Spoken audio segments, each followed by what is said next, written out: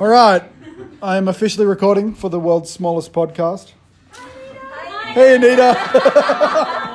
And Dolly. I have 3 weeks of these that I haven't sent them. But Anita is in Bougainville now. Yeah. She's actually arrived in PNG. It's very exciting. We're praying for you that they'll let you go. It's been a long time since they ate anyone in PNG. But hey, in Telefomen, when my brother-in-law and sister were there as missionaries, they met people that had eaten people. So it wasn't that long ago. But we hope you have a lovely time. So for the last few weeks, I have been talking about reasonably nice topics. I want to bring them together and make it less nice today. Lucky you. So Jess has been harassing me about spiritual practice forever. So I'm going to kind of begin to introduce that. We're not going to hit actual spiritual practice today. Well, a little bit, but we have been talking about... does anyone remember? This is one of those things where I throw my heart out there and then you crush me. Does anyone remember what I talked about in the last few weeks?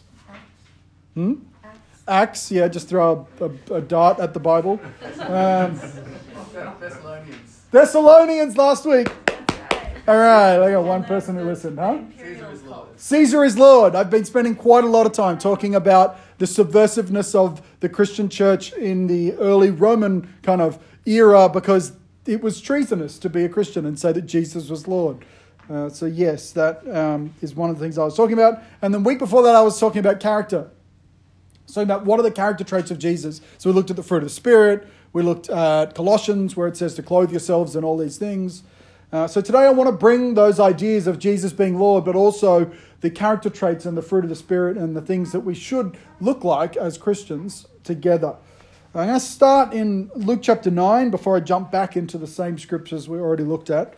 In Luke chapter 9, verse 23 and 24, it simply says, this is Jesus speaking, "Then he said to them all, whoever wants to be my disciple must deny themselves and take up their cross daily and follow me. For whoever wants to save their life will lose it, but whoever loses their life for me will save it." This is like if the message Jesus is Lord was controversial in the culture of the early church because it could get you in trouble, I would suggest that the most controversial message in westernized Christianity today is the one of denying yourself. We are not good at denying ourselves. That is not central to our faith. You can get up and say, I'm a Christian anywhere. Whilst you are, drunk and disorderly and debauched, you can get up and say you're a Christian and no one is upset. But the idea that you should deny yourself in some way in our self-actualized culture that says your fulfillment and your identity and your purpose is the most important thing, that's an offensive message. And that's what I want to talk about today. Whoever wants to be my disciple must. This is not a wishy-washy, open for interpretation. Look at the Greek, it really means kind of. No. Everyone who wants to be my disciple must deny themselves and take up their cross daily and follow me. This was not an optional thing. And when we talk about following Jesus, even the word disciple, I think a better way to translate that word disciple is to translate it as apprentice. Disciple is not a particularly normal word for us. It's a biblical word. But the term apprentice, I think, makes more sense to us. When we apprentice to something, it means that we dedicate a lot of time and a lot of money and a lot of effort in order to learn a particular set of skills so that we can be qualified. And in order for us to be like Christ, we must be an apprentice to his life. We must be an apprentice to his worldview, his theology, his ideas, and especially his practice. Later on in Luke chapter 9, 30 verses later, Jesus calls a bunch of men to come follow him, and they both make excuses about why they can't do that. Oh, I need to go and bury my father, which is kind of euphemism either for he's already dead and I need to wait for his bones to be ready to then go and put with the ancestors. They had some weird ideas. Or it's euphemism for I need to go home, take over the family business, make sure they're well established, look after them, make sure that everything's good, my retirement's sorted, and then I will come follow you. And there was another bloke, he says, let me go home and say goodbye to my family. Let me go and do all the culturally appropriate things and then I'll leave. And in both of these cases, Jesus says, come now, follow me. And they give him great reasons for why it's not possible now. And I just want you to think about that because we do that as well. Well, I will come follow you once I've got my full set of children. Or I will come follow you once I have that career or that security, or once I've done this thing, or we come up with great excuses as to why we can't right now become apprentices to Jesus. We want to put aside following Jesus till it's more convenient. So we say, well, I'll be generous when I'm rich. The idea, I only earn a little bit now, so I can't be generous now. I can't contribute even, there are people who eat every week, and this is not meant to be a huge guilt trip, but there are people who are part of this community, who for years have been part of this community, who don't contribute in any meaningful way towards the food that we eat. I'm like, if you're one of those people and you have no money, that's fine, at least cook. Don't say, I'll be generous one day when I'm rich. That's not what generosity is. Don't say, I'll pray more when I'm not as busy. Because I promise you, you are always going to be more busy. It gets worse. I'll be kind after I've had my coffee. That one, that's rough. I think I'd scratch that one off my list. I don't know how that got in there. I'll be patient when I'm not running late. When that person cuts me off in traffic, if I'm not running late, then I have a small measure more grace for them. Only a small amount. Have I told you the Buddy Hell story? That was classic. I was leaving the house and I'm very patient with Caleb. Dear Caleb, because he takes the bins out. It's his job. No, we made it that it's everybody's job. It's everybody's job. Is that why it doesn't get done anymore? Back when it was Caleb's job, and I'm very patient with Caleb. I'm leaving and I'm running late. And I have Ted in the car and we're leaving and we get to the end of the driveway and I see that the bins aren't out. And I may or may not have said, bloody hell. To which Ted in the background goes, Buddy Hell? Buddy Hell? What's Buddy Hell? What's Buddy Hell, Dad? Buddy Hell? What's Buddy Hell? I'm like, I shouldn't have said that in front of you, Theodore. That was not right. But sometimes when Daddy is very frustrated, that's one of the things that I say to express my frustration. And then later on, I'm on the phone with Jess, and I can hear in the background, or maybe it happened earlier.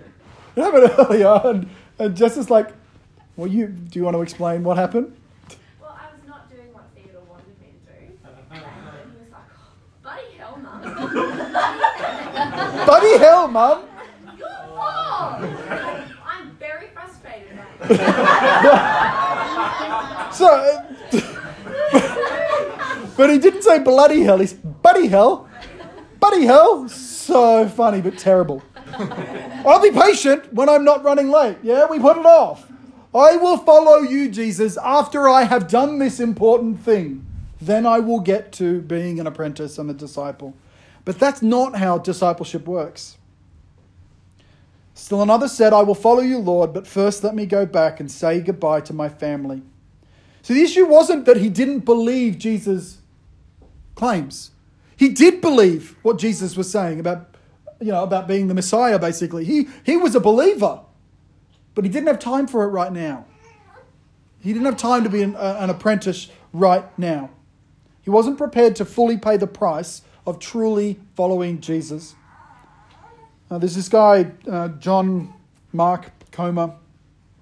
I don't know why he needs to have all three names. I guess it's important, but It's a family tradition. maybe. But I don't introduce myself as Jeffrey Herbert Roberts. Herbert. You don't know. Yes, Herbert.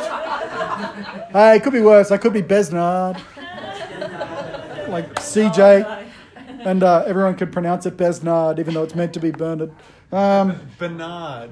Bernard! It's a French family spelling. Yeah. Quite Besnard. And so I have a quote from this guy, John Mark Comer, and I really like it. He says about this gentleman that Jesus was speaking to, he says, he is not willing to pay the price to become an apprentice of Jesus. The issue here isn't apprenticeship versus atheism. It is apprenticeship versus a vague, non-committal, consumeristic faith that wants the benefit of Jesus without the cost. Those of you who do not give up everything you have cannot be my disciples. It's Luke 14:33. those of you who do not give up everything you have cannot be my disciples. Now, this is a much easier message to preach to 15-year-olds. Because when you're preaching to a 15-year-old, they're like, yeah, sure, I got nothing. Giving it up is easy. I'm ready to be radicalized. But when you start talking to people who've got careers and jobs and money and lives and relationships and hopes and dreams, telling them they got to give up everything, that's rough. And that's what Jesus is saying to us. In the same way that this rich young ruler in Luke 18, you remember that bloke? Wasn't prepared to leave behind his wealth to follow Jesus. We are stuck at that crossroads as well. We hold on to things that we're not willing to let go of. We're not willing to let go of our money. We're not willing to let go of sex or ambition or unforgiveness. There's obstacles that we carry around, baggage that we carry around that get in between us and following Jesus. And it says of that rich young ruler that went away that he was really sad. He believed Jesus' claims, but he wasn't willing to totally trust Jesus and become his apprentice. He wasn't willing to totally trust Jesus and follow him. And he was sad. And I reckon there are a lot of people who exist in Christendom, even in this church, who claim they believe in Jesus, who want to follow Jesus, but don't, and they're sad. They live in this low state of sadness all the time because they're not totally in, because they're not willing to let go of the things that they want to hold on to. Taking up your cross has never been a popular topic. It wasn't popular when Jesus talked about it then. It hasn't been popular any time in history, and I promise you it's no more popular today, especially in the midst of our modern, individualistic, materialistic gospel of self-fulfillment and actualization. Being called to take up a cross and follow Jesus sucks. But it's actually where we find that sexualization. It's actually where we find that actualization and self-fulfillment. That's where we get what we truly are designed to want. So 2 weeks ago, we looked at the fruit of the Spirit, and we looked at the character traits that reflect Jesus. And then last week, we looked at how subversive the message of Jesus is, and how in the Roman world, to say Jesus is Lord was to commit treason. You see, you look at for the early church, to follow Jesus was tremendously expensive to them. When persecution came on the early church, they were dispersed throughout the world. They left their families, they left their homes, they left their jobs, they left everything for fear of death in order to stay faithful to being disciples and apprentices of Jesus. So I want to go and look at that fruit of the Spirit verse again. And instead of just giving you the sweet tasting, oh, be kind, be compassionate, be nice bit, I want to give you the full gamut of what that thing says. This is in Galatians 5. It says, so I say, walk by the Spirit, and you will not gratify the desires of the flesh. I already don't like this. The desires of my flesh, gratifying them is my favorite thing. For the flesh desires what is contrary to the Spirit, bloody hell. And the Spirit what is contrary to the flesh. They are in conflict with each other so that you are not to do whatever you want. But if you are led by the Spirit, you are not under the law. The acts of the flesh are obvious. Sexual immorality, impurity and debauchery, idolatry and witchcraft, hatred, discord, jealousy, fits of rage, selfish ambition, dissensions, factions and envy, drunkenness, orgies and the like. Now, this is not a hierarchy. But if it was, I want you to see that sexual immorality, impurity, debauchery, idolatry, witchcraft, drunkenness, and orgies is right there with envy. So don't think, oh, well, I'm not having my debaucherous orgy. I'm just envious of those who are. Well, then you're just as bad. Drunkenness, orgies, and the like. I warn you, as I did before, that those who live like this will not inherit the kingdom of God.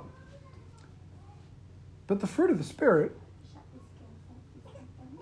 you said that's a real big warm-up to the fruit of the Spirit. But the fruit of the Spirit is love, joy, peace, forbearance, kindness, goodness, faithfulness, gentleness, and self-control. Against such things there is no law. Those who belong to Christ Jesus have crucified the flesh with its passions and desires. Now, we don't get that. We read that, and we read all these nice words, and even when we read crucified, we see it as a reasonably sanitized word because we don't understand what that means. But they did. They understood what crucifixion meant. They understood what Jesus went through. This is not a soft set of scriptures. It's saying, put to death, hang on a cross, torture and maim and hang up and do everything to all of those sinful desires that are inside of you. Put them up on a cross and crucify them. It's not saying just half-heartedly pretend that you'll work on them. Crucify your flesh with its passions and desires. And then we come down to Colossians, where we were talking in that same week 2 weeks ago about put on love over all these things. I did this at Toby and Brooke's wedding, a beautiful set of verses. Here's the full context. Put to death, therefore, whatever belongs to your earthly nature, sexual immorality, impurity, lust, evil desires, and greed, which is idolatry. Because of these, the wrath of God is coming. You used to walk in these ways in the life you once lived, but now you must also rid yourselves of all such things as these: anger, rage, malice, slander, and filthy language from your lips. Do not lie to each other, since you have taken off your old self with its practices and have put on the new self, which is being renewed in the knowledge and the image of its creator. Ouch. Now, we don't have this conversation all that frequently as a church. Because I don't want everyone just to turn up to church and feel judged. So they'll sneak it in there every now and then, try and sharpen you up a little bit. But this is what it means to be a disciple of Jesus. It means to crucify. It means to put to death the things of your flesh and to take on the things that look and behave like Christ, the practices of what it truly means to be a disciple.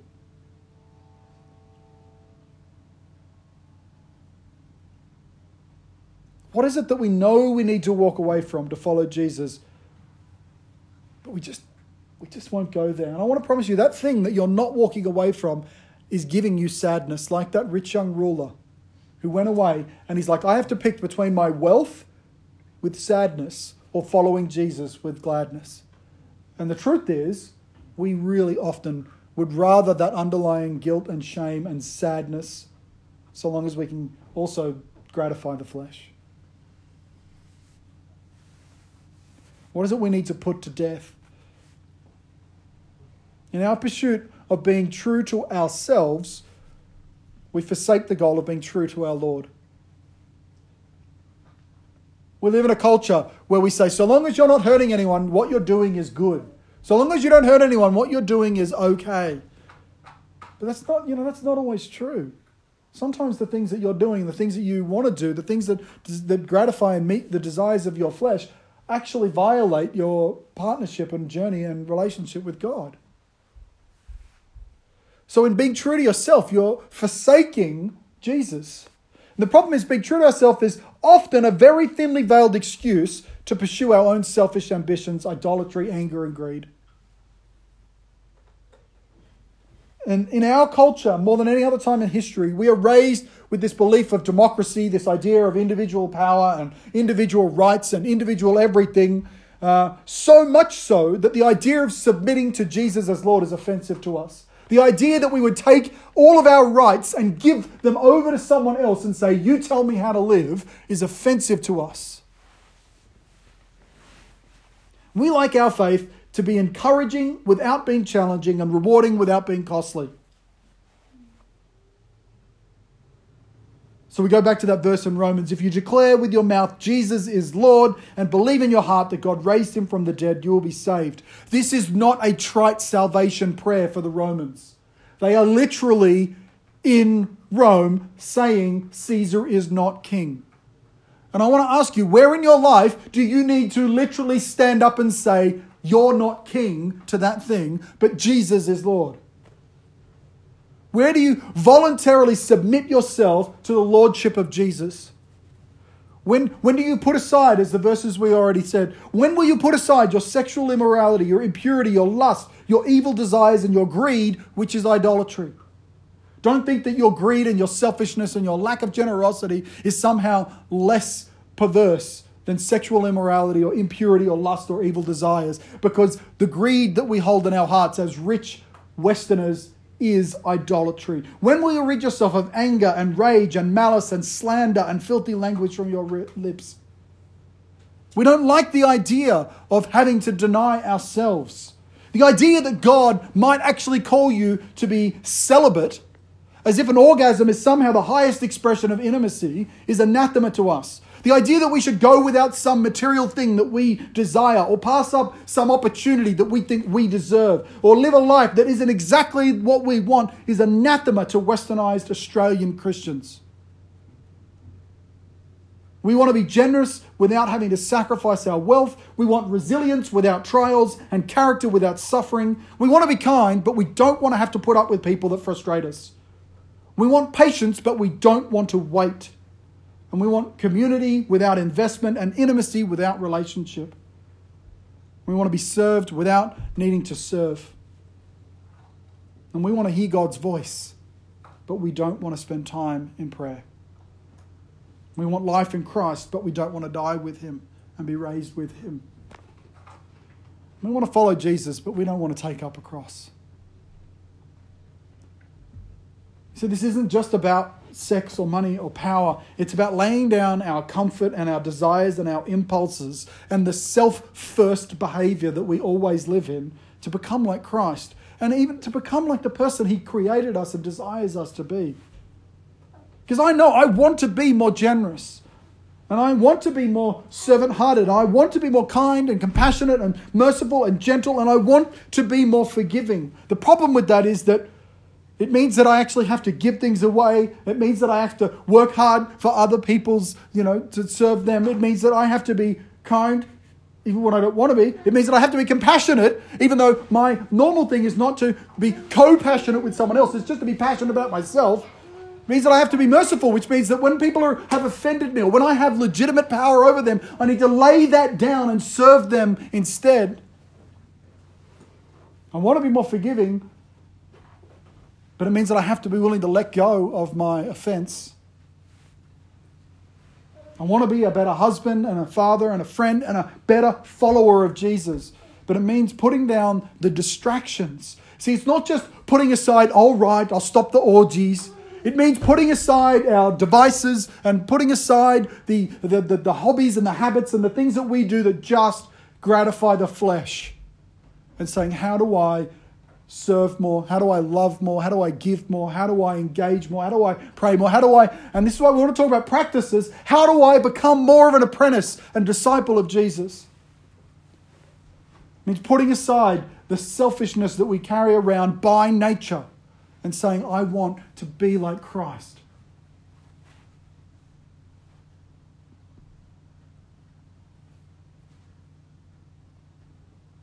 I want to declare with my mouth. And in this culture, I want to declare with my actions and my money and my time. I want to declare that Jesus is Lord. Not the career or the home loan or the marriage or not the whatever it is that I have created an idol out of. But no, Jesus is Lord.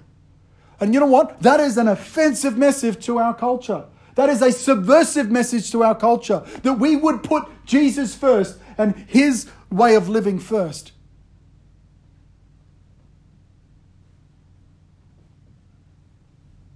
That's what it is to say that he is king. That he has dominion. That he has authority. That he is Lord. That he is sovereign.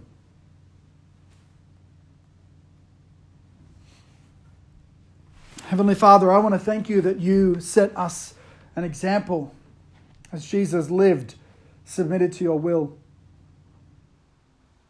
Even when it was hard, even when he would prefer a different cup to drink from, he chose to go to the cross. And he chose to die. And in that moment where he could have called angels and legions from heaven to protect himself, he rather said, forgive them. They don't know what they're doing. And then he died for us. That death would be defeated and done with. So Heavenly Father, I pray that we would be like Christ, that we would take our cross and die with him and rise and overcome death as well.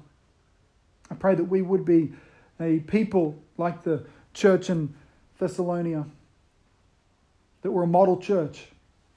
Lord, that we would look at the face of Caesar, the idols and the things that have dominion in our culture, and that we would say, no, Jesus is Lord.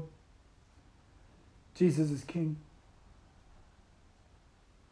That we will believe in our hearts and confess with our mouths that Jesus is Lord.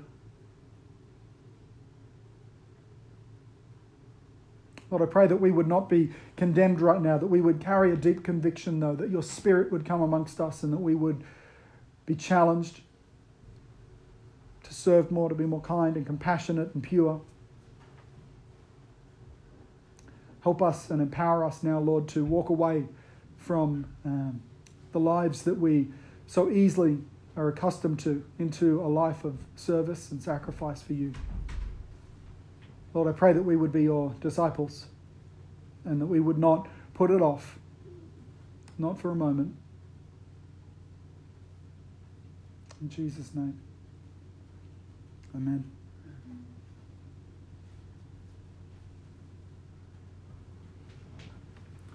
Listen, I think the only reasonable thing to do after a message like that is to have some time to consider, some time to pray.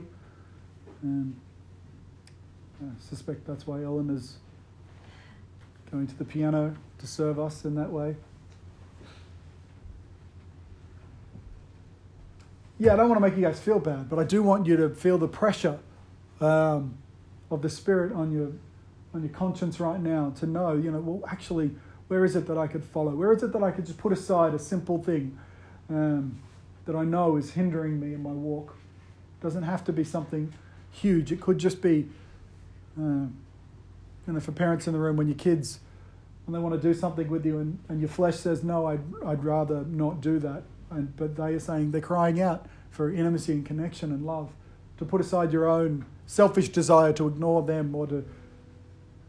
That's what it is to follow Jesus. It doesn't have to just be some huge glaring area of sin.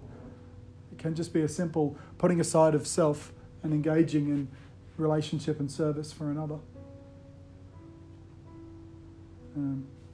So we're going to have some time here. I don't know, like if you would like prayer, I'll be here. It's awkward to come get prayer, but suck it up.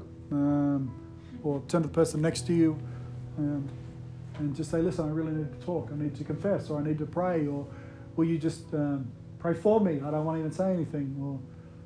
But make sure you do that. Don't after a message like this just say, I'll get prayer later, because I'll go home and bury my father, and I'll go back and say goodbye. Don't do that. But if you are also, like if you're done and you don't want to be here, then I encourage you to please leave so that the people who are here can have that space. Awesome.